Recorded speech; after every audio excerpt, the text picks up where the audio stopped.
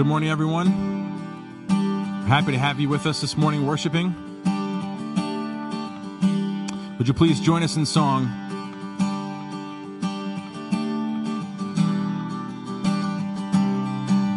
Let's sing, I count on one thing.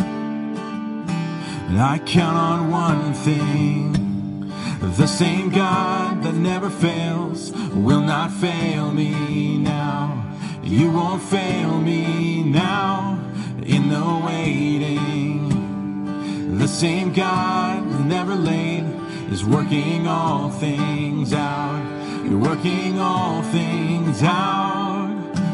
Yes, I will lift you high in the lowest valley. Yes, I will bless your name. Yes, I will sing for joy when my heart is heavy all my days. Oh, yes, I will.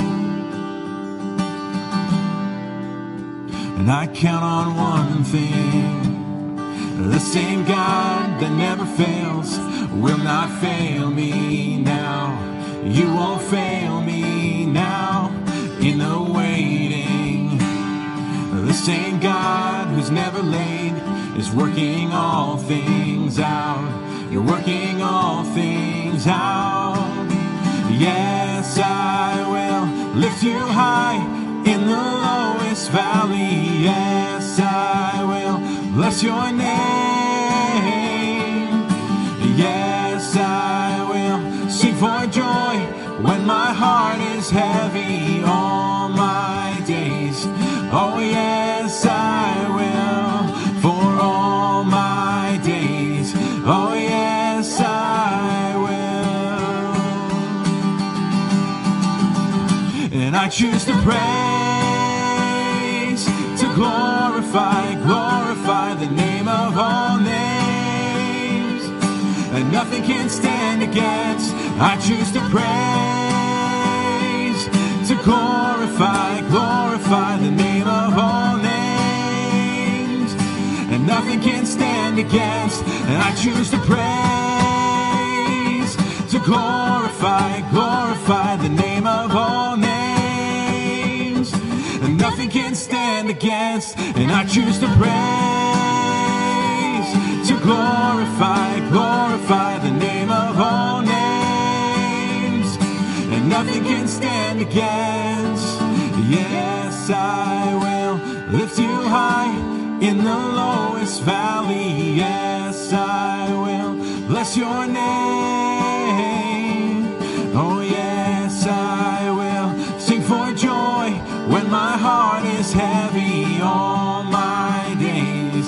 Oh, yes, I will. Yes, I will lift you high in the lowest valley. Yes, I will bless your name. Yes, I will sing for joy when my heart is heavy all my days. Oh, yes, I will for all my days. Oh, yes, I will for all my days. Oh, yes, I will.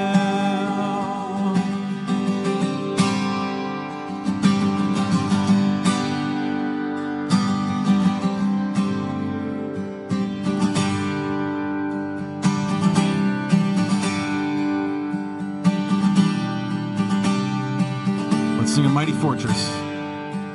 A mighty fortress is our God, a bulwark never failing.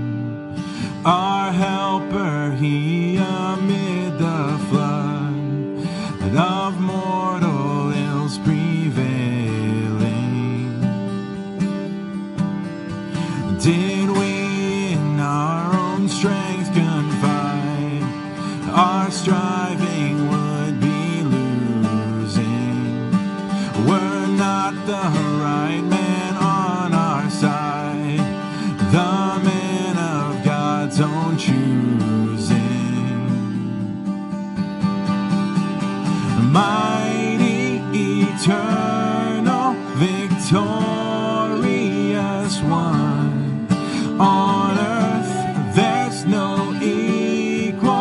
Your kingdom has come. The power of darkness defeated, undone. Oh, Jesus, our Savior, your cross overcomes.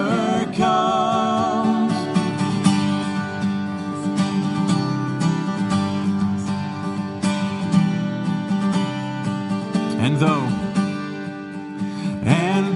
this world with devils filled should threaten to undo us, we will not fear, for God hath willed His truth to triumph through us. Mighty, eternal, victorious one, on earth there's no equal. Your kingdom has come. The power of darkness defeated, undone. Oh, Jesus, our Savior, your cross overcome.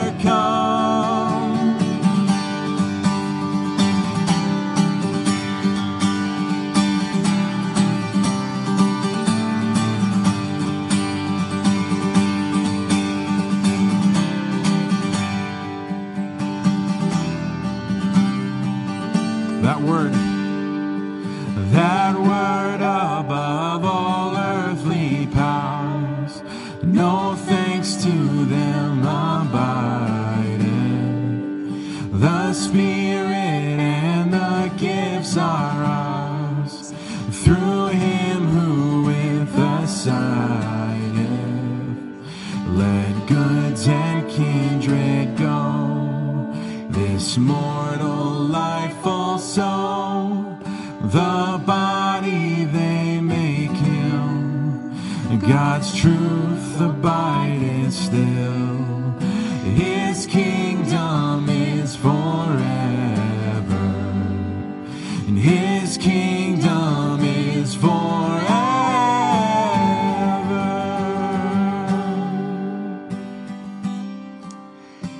Yes, God, we thank you for that truth,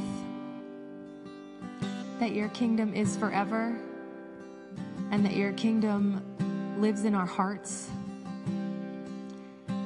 And it is through your children that your kingdom comes to this earth and is displayed to the people around us who do not yet know you, but who so desperately need a Savior. God, we thank you for this time of worship. We thank you that we can sing to you when we may not understand everything that's going on. We can express our questions. We can express our thanks. We can express our praise, even in the midst of the unknowns. God, I thank you for that outlet that you've given us, the outlet of worship. I pray that the words of these songs would continue to be on the minds of those who are watching this morning, those who have worshiped with us. And I pray that they would go deep into our hearts, God, that they wouldn't just be words on our lips, but we would meditate on them and we would believe what we have sung. And we would trust that you are working all things out. You are. Your word says that you work all things together for the good of those who love you and have been called according to your purposes. And so we stand on that, God. Even when we don't get it, we stand on that and we wait for you. We wait for you because there's nowhere else we can go. So we look to you, God. We look to you this morning. And I pray for Pastor James that you'd use him to speak straight to the hearts of each of us. That our hearts would be prepared through worship to hear what you've given him for us this morning, Lord. And we thank you and we praise you. In Jesus' name, amen. Hey, good morning, everyone. So good to have you here this morning, and I am glad that we're getting this opportunity to worship with you today. I'm thinking about the great struggles that we're going through in this world today. I'm thinking of the pain and the fears and the insecurities that people are having when it comes to this virus that has, in many ways, captivated people's vision. As so many people are struggling with fears and depression and discouragement as they are finding themselves pressed. So many people are struggling financially and relationally. So many people are wondering where God is in the midst of this, and maybe you're there. And then just this week, we've had just such great upheaval happening in our country and in this world. And the mistreatment of one has led to so much anger and so much frustration overwhelming people and pouring out into our cities and into our country. And we definitely need a message of comfort. And we definitely need a message of hope. Because violence will not end violence. Attack will not end attack. There is only one that will bring comfort. There is only one that will bring peace. There's this trouble that tends to happen with us, that we tend to magnify the struggles of this world, and we tend to minimize the God that is here. So this morning, before I go to Isaiah 40, I'd like to just pray for our country. I'd like to pray for us as people. I pray that the Holy Spirit would pour His work in our lives. It's during times of great pressure and trials that God draws us to our knees and draws us to look up to Him as the only answer to our greatest dilemmas and our greatest trials. So would you pray with me as we begin? Lord, I pray through all the pain and all the trials and all the troubles and all the difficulties and all the anger and all the frustration and all the fears and all the insecurities and all the doubts and all the discouragement and all the despondency and whatever it is that we would label the things that people are going through today, I pray that you would remind us that you alone are our comfort and you alone are our hope. Lord, we find ourselves maximizing what other people have done against us, and we find ourselves so angry at what people have done, and then we try to attack other people. And Father, we fail to recognize the greatest struggle, the greatest trial, the greatest problem that we have is vertical, not internal or horizontal. Our greatest struggle is that we are sinners, Father, and we live in a broken world, and we are broken people. And Father, there is only one answer to the brokenness of this world, and there's only one answer to the brokenness within us. It is the blessed Savior, the beautiful Savior, the Lord Jesus Christ. Father, we turn on the TV and we see the anger on political parties, the unwillingness to listen to one another, the unwillingness to work together, where we demonize one another. Lord, please, please forgive us. Forgive us for looking at each other as enemies, Father. Help us to see that our greatest enemy, Satan, is looking to attack this world. Satan is looking to attack his church. Father, help us to see the internal enemy of our flesh, our greatest enemy from within. Help us to see that the world system that is out there is broken, Lord. And Father, I pray that you would point us to your blessed Savior. Lord, today as we go to your word, I pray that you would bring a peace that surpasses understanding. Peace is never going to come through violence, Father. Peace is never going to come through greater control. Peace is only going to come through your blessed Son. So bend our knees to him. Help us to hear from him. Help us to be like Mary, seated at his feet, hearing him today. And I pray that you're going to be glorified in all we do. In Jesus' name we pray. Amen. Amen. Comfort is what we desperately need. Today, I was driving just yesterday, and people are driving crazy. I don't know if you've noticed it. It's just the anger, the venom that is just happening. People cutting off. People are angry, and in many ways, that is something of what happened back in Isaiah's time.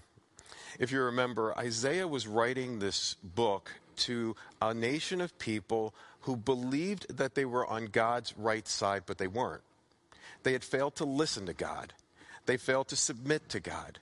They failed to adhere to his word.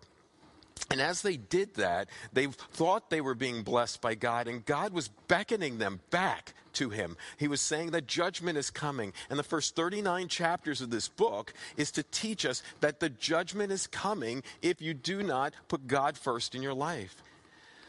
And the people didn't listen. Amazingly enough, Isaiah is writing about a judgment that's going to come 150 years after Isaiah writes it. So he's going to write to his people of his time. He's going to be writing, and people for 150 years are going to hear this message, and they're not going to listen. They're not going to bend their knee. They're not going to submit to God. And after they were going to be cast into Babylonian captivity, that's what was going to happen in 150 years, and they were going to be under the captivity in Babylon, what they were going to find is this. But then they started to call out to God, and they say, God, where are you? And the beautiful thing about God is this. We elevate human sin versus each other, and it's bad. Don't misunderstand me. But the greatest sin is vertical. The greatest sin is against God. That's why David could say in Psalm 51, against you and only you have I sinned and done what is evil in your sight. What did he do? He murdered another person. Terrible. He did some horrific things horizontally. But his greatest issue was his issue with God. He knew that his sin was against God. Well, the nation of Israel had not come to a point where they recognized that their greatest issue was against God. They believed that they were going to find peace from their political leaders. My friends, that will not happen. It's still the same mindset today. We believe that if a new party comes in or a president continues, that is where peace is going to come. My brothers and sisters, my friends, peace will only come from one person, the Lord Jesus Christ. So he beckons them with hope. And Isaiah 40 is one of my favorite chapters in the Bible because what it does is it begins with hope and then it begins with comfort and he ends with hope. He says, comfort, comfort my people, says the Lord. That's where he begins the book, the chapter.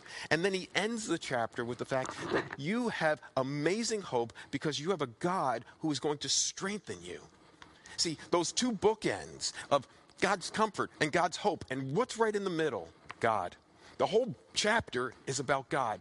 God's coming Savior. God's eternal word. God as the reigning king.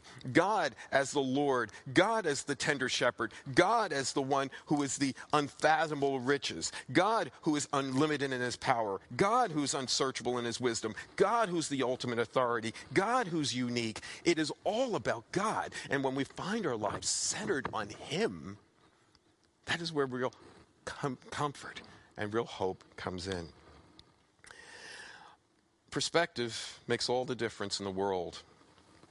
I want you to consider that the problems that people have today are, for the most part, they make the problems that they're having big, and the God that is with them is very small. One pastor put it this way, hear this. It says, the problems that we have is that we turn this around. Instead of seeing the incomparable God, we see our problems. We stand between God and our problems with God at our back. And we focus on our problems, but by doing so, we completely lose sight of God. This has an effect of making a molehill out of God and a mountain out of our problems from the standpoint of our perspective. Our perspective matters. And what will end up happening is that it will lead to sinful attitudes and strategies and depression and self-pity and complaining and bitterness and demandingness. All of these things are going to come out of the fact that we are called to center our lives on God. And when we don't, there's a vacuum in our lives. Perspective means everything. I heard this illustration of an oak tree and a vine around this oak tree. And as this vine is around this oak tree, the storms come and this vine. Now, if you're on the backside, if the vine is on the backside of the oak tree, as the storms come, it is being protected because the storms are hitting the oak tree and not hitting the vine. But if the vine is on the side of the wind, what is happening is that the wind is causing that vine to press even further in on the oak tree.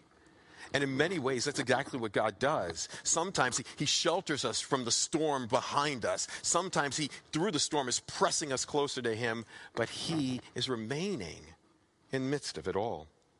So what have we learned about God through this? We have learned that God is a God of comfort. And now we come to the end of this chapter and learn that God is a God of hope. Look here with me in verses 27 and following in the chapter. It says this: "Why do you say, O Jacob, and speak, O Israel? My way is hidden from the Lord, and my right is disregarded by my God. Have you not known, have you not heard, that the Lord is the everlasting God, the creator of the ends of the earth? He does not grow faint or weary. His understanding is unsearchable. He gives power to the faint, and to him who has no might, he increases strength. Even youths grow tired and weary. Even young men stumble and fall. But those who wait on the Lord will renew their strength. They will mount up with wings like eagles. They will run and not grow weary. They will walk and not faint." I want you to see that God first, in verse 27, confronts our doubts and our despair. God confronts our doubts and despair. In 2 Timothy chapter 3, verse 16 and 17, there's a section there that talks about the Word of God. And it says, "All Scripture is inspired by God and is profitable for doctrine, for reproof, for correction, and training in righteousness, that the man of God may be thoroughly equipped for every good work." And I want you to see that in many ways, Isaiah is following that same pattern. Doctrine. He's been telling us about who God is. And then rebuke. He's going to rebuke us for not trusting in him. Then he's going to correct us. He's going to tell us how we need to get right. And then he's going to tell us how we need to be trained in righteousness. So here, the first is the rebuke. God confronts our doubts and despairs. He says, "Why do you say, O Jacob, why do you speak, O Israel, my way is hidden from the Lord, and my right hand is disregarded by God?" He seems to be reading the minds of the people there. He is hearing their thoughts. And as they were thinking these thoughts and these beliefs of this time, maybe in some ways you are having some of those exact same thoughts. Like, God, where are you? And I need you to know that no matter how big your problem is, and no matter how difficult it may seem, it is not comparable to the incomparable God. There's nothing as big as he. See, many times we lose a focus. And we have this focus problem. We lose focus on God and we focus on our problems. And that is such a major issue. We get distorted in our perspective and we lose sight of eternity. We lose sight of the eternal inheritance that God has for us and ahead of us. We become blurred and distorted in the way we see things. We become blurred and distorted in the wisdom of God and the power of God and the love of God. Maybe that's you today. Maybe you even gotten distorted in recognizing that God has a purpose and a value to the trials and troubles that you're going through. That suffering produces perseverance, and perseverance character, and character hope. That God uses adversity to build character in our lives. He uses adversity to bring us to Christ. That's exactly what he wants to do. But we need to evaluate the way we think and what we believe and our deep convictions in light of God's word. But what they're saying here is that they do not believe that God has been hearing them. They're saying this. It's interesting that the Hebrew behind this, it's not just saying it in their minds. They keep saying it over and over again, this repeated refrain in their minds. What are they saying? Not only are they saying with their minds, but now they're speaking with their words. Look here, it says this: "Why do you say, O Jacob? Why do you speak, O Israel?" This speaking is complaining. Now, the thoughts that they're having have now come out in the words that they're speaking. The grumbling of their heart has now become complaining out of their lives. Well, that's true. That happens with so many of us. I know it happens with me at times. See, we need the anchor of God's grace in the midst of the most violent storms in this life, because if you do not drop an anchor, you are going to drift. And when you drift, you're going to drift further and further away from God, away from his comfort, away from his hope, away from his grace. So the prophet Isaiah says that they have gotten blurred and distorted in their perspective. They have been speaking words of complaint repeatedly against God. They have forgotten that God is aware of them. They have forgotten that God is affectionate to them. They have forgotten that God is able. They have forgotten that God is available. Have you? I know that I can at times, because when my life becomes big, God can become microscopically small to me. Does that happen to you? So they've grumbled in their hearts, they've complained out of their mouths, and they've missed God. And that's us today. Distorted in our thoughts, disgraceful in our speech, and we have a diminished God. Maybe that's you. See, what they're thinking in their minds and what they're saying out of their lips is this. Watch this. It says, my way is hidden from the Lord. In essence, they're saying, God, you're not seeing me. God, you are not hearing me. And so they believe that God has, in essence, forgotten them. And as they go through this great bewilderment in their lives, they're crying out in despair, and they're desperately crying out to God, and God is not seemingly hearing them. Have you ever felt that way? Have you ever felt that God has forgotten you? It reminds me of the psalmist in Psalm 13. He was thinking some of the exact same thoughts. I love the Psalms because the Psalms are our deepest struggles and our deepest fears and our deepest insecurities, our deepest doubts come out in the Psalms, but they're a prayer book. See, God is okay with us sharing these things, but then what the Psalms do is they redirect us to the God that is the amazing God. But they didn't stop here in Isaiah thinking that God has forgotten them. They actually believe that God has forsaken them. Look here, it says this, my way is hidden from the Lord, so he can't see or is not seeing, and that my right is disregarded by my God. It's interesting they start with the idea of right, justice. Many people today are talking about the issue of justice. And there is such injustice that happens in this world because any time we do not put God in the center, we do not see that humanity is a created being, that we are created in the image of God. We do not see the value of human beings, and then we attack other people. We make ourselves our own God. We make ourselves our own law. So it's not unusual that we're going to have injustice in this world. We do. But they're saying that God, I've allowed this injustice to happen and we don't deserve it, which is interesting. They're elevating what they believe they deserve, and I think they're missing what they truly deserve from God. They speak of their rights, they speak of justice, they speak of being wronged by God, and they believe that God has, in essence, disregarded them, which is interesting. It is almost, that word disregarded in the Hebrew means almost to pass over, to step over. It reminded me of, you remember the story of the Good Samaritan? And in the Good Samaritan, people would pass by as this person is on the ground, and they would pass by time after time after time. They don't even see that person there. That is what they believe that God has done with them. They believe that God has forgotten them, is not hearing them or seeing them, but now they believe that he has actually turned his heart away from them and that he has forsaken them. And so their belief that God has forgotten them and their belief that God has forsaken them has now led them to be frustrated with God. I know so many people today that believe that God has done this and they find themselves frustrated with him. Maybe you are there. You know what I find interesting about this section? They still call him God, and they still call him Lord. They see him as the sovereign God, the creator God. They see him as the Lord, at least in words, but they are missing the essence of God. They're missing him. They haven't been forsaken by God.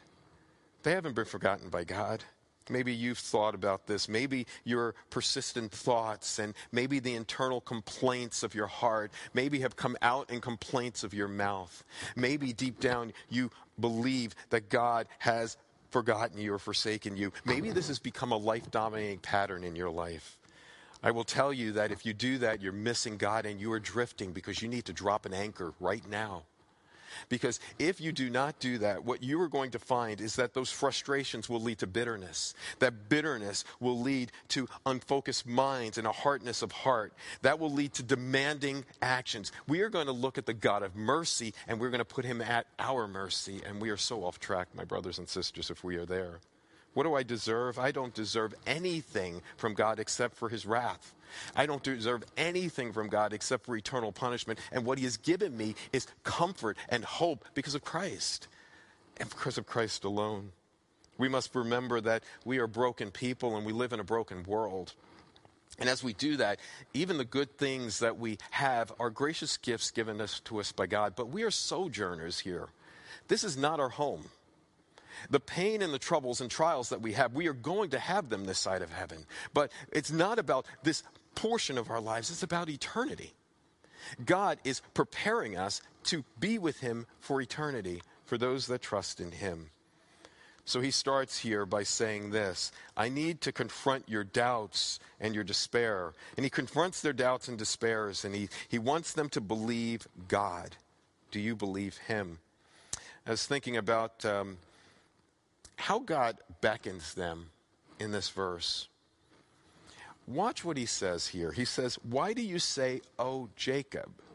Why do you speak, O Israel? God is so incredibly encouraging and compassionate. Go back to the Garden of Eden. As Adam and Eve sinned against God, they have rebelled against God's word. They have rebelled against God's character. They have rebelled against God's authority. They have done what God has said not to do. And in spite of that, they have shame, they have guilt, they have fear in their lives. In spite of that, God comes to them. That's what he does here as well. He comes to them and he is exposing their despair. He says, why are you saying this? But then he uses the names. Watch, Jacob and Israel. Now, for those of you that are Bible students, you know that in Genesis chapter 32, there was a story of Jacob. And Jacob literally means swindler. He's a surplanter. That's what his name means. And he swindled his brother. He cheated his brother. He lied to his father. He did some horrific things. And then he was swindled by his father-in-law. And this life of swindling and this self-absorbed, self-sufficient man, independent man who wanted to do it his own way. Then he wrestles with God, you remember. And as he's wrestling with God, he is wrestling and he says, God, I'm not going to let you go until you bless me. I'm not going to let you go until you bless me. And what God just does is with his proverbial finger touches Jacob's hip. It's out of socket. He is disabled. He is weak. And now he is ready to receive this amazing blessing from God because now he has been humbled. So what is he saying? You used to be Jacob. You are now my people. And amazing, right after he gave him faith, then what he did was he gave him a new name, a new identity. So what Isaiah is saying here in verse 27 is this: I want you to know who you are. In the midst of your trials and troubles, we tend to forget who we are. He wants you to know your identity, that you are my covenant people. I revealed myself to you. I've redeemed you. I have rescued you. I have covenanted with you. I'm not forsaking you. I'm not forgetting you. I'm here with you. That's what we need to hear in the times of troubles. God is so gracious to us. So what God does is he confronts their doubts and despairs, but then he goes into verse 28. He moves them and he calls them to remember. He calls them to remember. This is so important for us because when we're in the midst of the great trials and troubles in our lives, we tend to believe that God is overstepping us or overlooking us, but he doesn't. He calls us to remember who he is. He's spent this whole chapter telling us who he is, but now he calls us to remember. He says, have you not known? Have you not heard? For many of you, you sit in churches, Lord willing very soon, you sit in churches where you hear of gospel grace. You hear of the word. You hear of Christ. Have you not heard it time after time after time? There are some that sit in Christian churches, biblically based churches. They hear it through the word. They hear it through the table. They hear it through the baptism. They hear of gospel grace and they refuse to trust in God. They refuse. But God is calling his people here, remember me. And he points out some amazing things about him. In essence, he summarizes what he's just talked about in the chapter. Do you see what he says? He says, the Lord is first, the everlasting God. The everlasting God. There is no end to his eternity.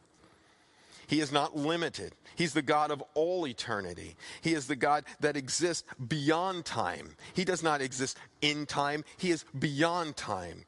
H.B. Charles in his sermon said this, I like this. He is not bound by clocks or calendars. I am bound by a clock and a calendar. Time seems to be running out. It never runs out for God. He is eternity past. He's eternity future. And he is with you today. Don't let the problems that are temporal become bigger than the everlasting God. But then second, he says this. He is not just the everlasting God. He is the creator of the ends of the earth. So many of us struggle with life because we do not believe in the very beginning of the Bible. We do not believe that in the beginning God created. Because if we believe that in the beginning God created, then God is greater than us. God is the one that we are called to submit to. And then everything else, if God can create this whole world out of his mouth, can he help you go through the trials and the troubles that you're going through? See, if you do not have a God who's a creator, you do not have a God that you have to submit to, and you do not have a great God in your mind. So Isaiah is reminding us that the Lord is the everlasting God, but he's also the creator of the ends of this earth. He is greater than we are. We are therefore submissive to him. He is the sovereign ruler, and he is gracious. He is powerful. There is not a place that you will go in this earth that God has not brought about through his creation. So no, whatever the problems, whatever the trials, whatever the troubles are, I need you to see that God is the everlasting God. Second, I need to see that God is the creator of the ends of this earth. Third, I need you to see that he does not grow faint or weary. God is the great sustainer and preserver of his people. So God is the everlasting God. God is the creator, but he doesn't just create and then leave us on our own. There's so many people that believe that God has created them, but then God is distant from them and that he doesn't care. But that is not true. God is a God who preserves you every single day. He's the sovereign over his creation over and over. He's sovereign over his people, and he never grows faint. I was working on this, finalizing this last night, and I put my head down on my desk because I grew faint and I tired and weary. That never happens with God. There is never a situation that is too great for him. There's never a race that is too long for him. There's nothing that will ever separate you from his love. Never. He will sustain you. He will work in you. He will work through you. He never tires. He doesn't need to be restored. He is always fresh, always able, always there for you. If you can trust in him. See, that's our God. See, our God is the eternal God. God is our creator God. God is our sustainer and our preserving God, but he's also, his understanding is unsearchable. You just can't figure God out. I think that one of the greatest problems that we have today is that we want to try to figure God out, figure out why he does what he does. That's not your business. It's above your pay grade. Let God be God, and you submit to him. Deuteronomy 29:29, this interesting verse. It says, the secret things belong to God, and the things revealed belong to us and to our children forever. What's the things revealed? It's the things that are in this word. I need to spend my life in these 66 books learning about God, learning about who he is and who I am and what he requires of me. It's so desperately needed today. But so many of us try to figure out God, figure out why he's doing what he's doing. It's not up to you to know.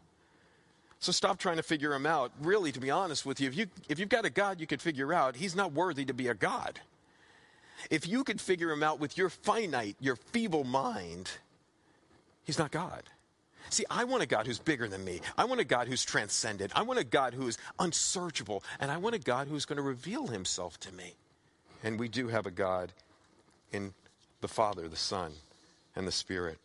So what has God done? He's exposed their disappointment. He confronts their doubts and their despair. And then what he does is he calls them to remember who he is. And then he urges them to concede who they are. Isn't that really exactly how it happens? See, God shows us himself, and then he says, this is what you look like in comparison to me. He shows us himself, and then he looks at our problems. He says, look at your problems in light of me. We need to be able to see God clearly so that we can see ourselves clearly.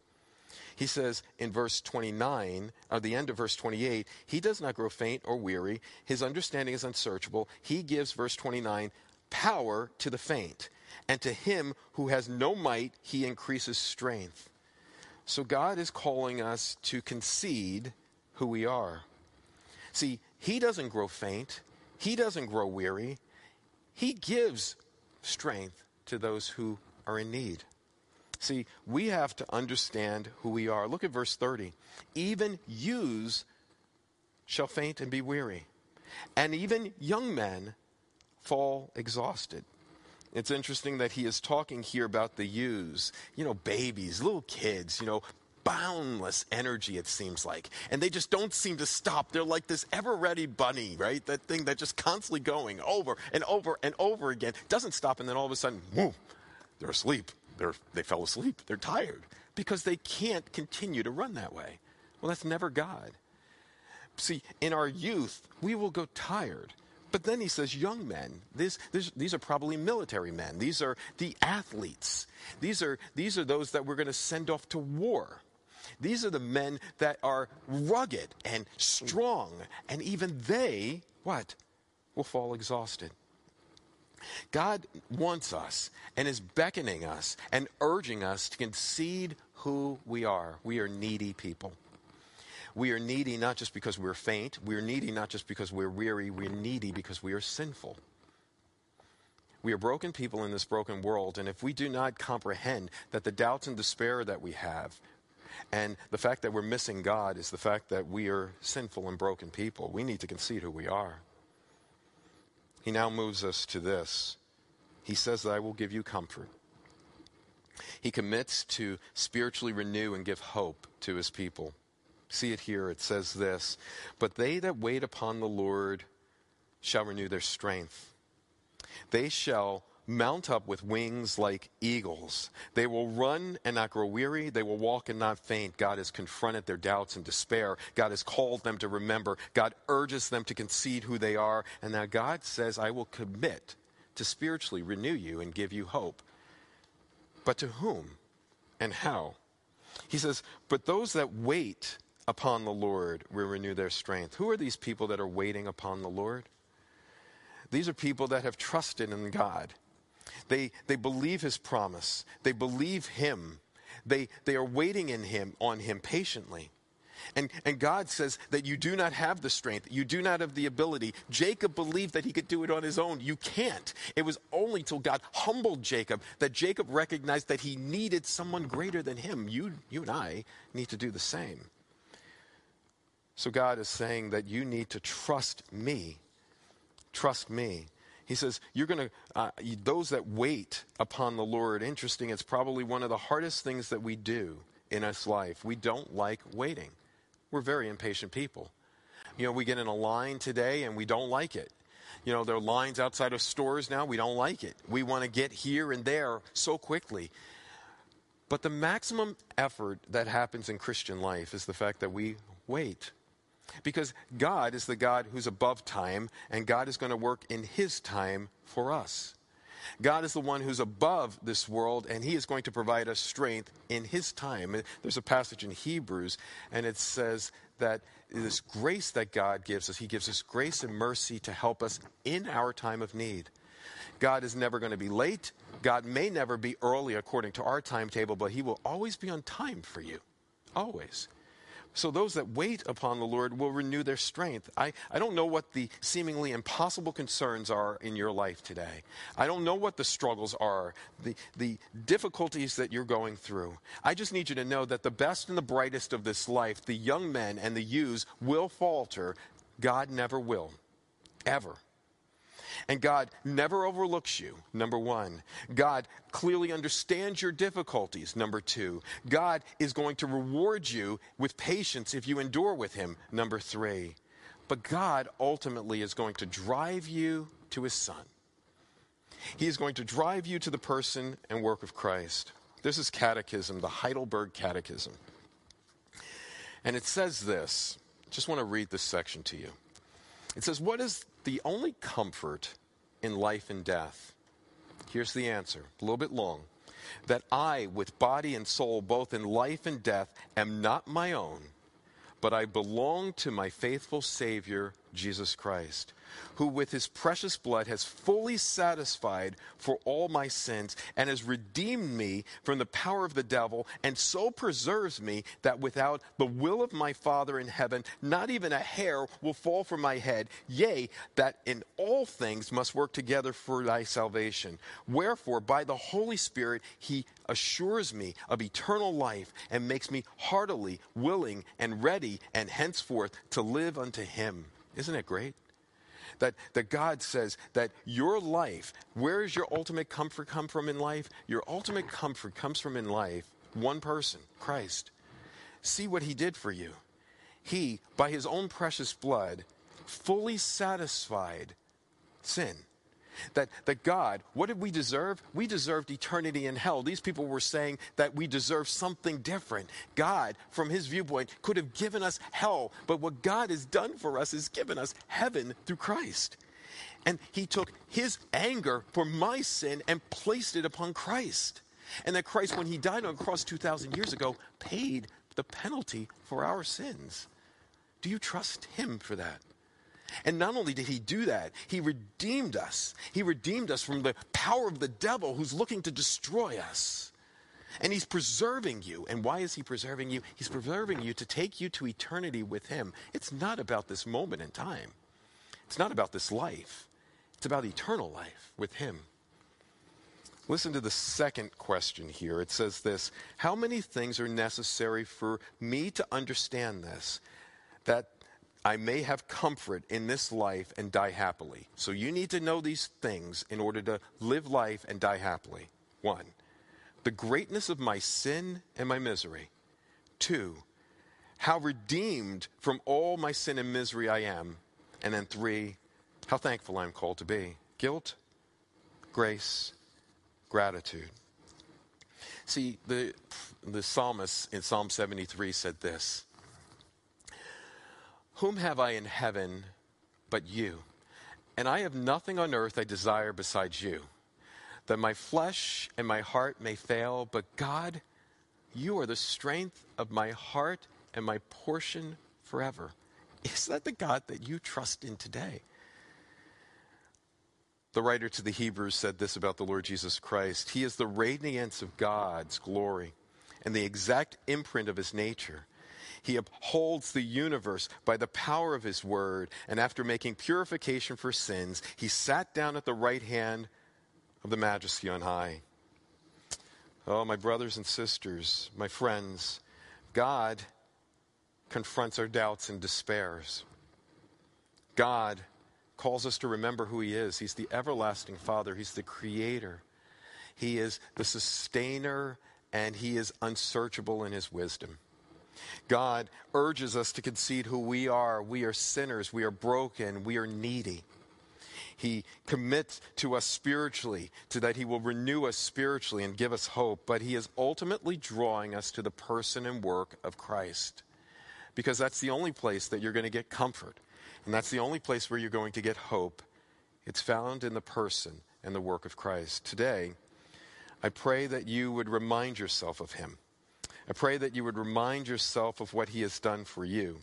See, I can do all things through Christ who gives me strength, but it's only by Christ. One last thing before I close. He said here that those that wait upon the Lord will renew their strength. They will mount up with wings like eagles. They will run and not grow weary. They will walk and not faint. And I find it interesting that he went in the opposite direction which I would have thought. See, if I were writing this, and you could see why I'm not God, I would have started with the fact that you walk, then you run, and then you soar. But he does exactly the opposite. He starts with soaring, then he comes down to running, and then he goes to walking. Why? Because walking, biblically, is the idea of a daily manner of life. It's about advancement. It is about fixing your path day by day, that you take one step after another. And that's what he's saying. I need you to take one step after another, keeping God as your comfort, keeping God as your hope, keeping God at the center, keeping Christ, his word, his spirit, his glory in the center of your life, and let him do amazing things in and through you. So I end with this passage from Ephesians chapter 3. Paul is praying this over the Ephesian believers.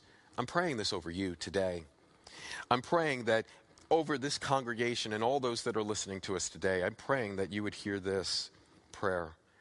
For this reason, Paul says, I bow my knee before the Father, from whom every family in heaven and on earth is named, that according to the riches of his glory, he may grant you to be strengthened with power through his Spirit in your inner being, so that Christ may dwell in your hearts through faith, and that you be rooted and grounded, may have strength to comprehend with all the saints the breadth, the length, the height, the depth, and to know the love of Christ that surpasses knowledge, that you may be filled with the fullness of God. And now to him who is able to do far more abundantly than all that we can ask or think, according to that power that is at work within us. To him be the glory in the church. To him be the glory in Christ Jesus through all generations, forever and ever and ever and ever and ever. Amen. Amen. Blessings.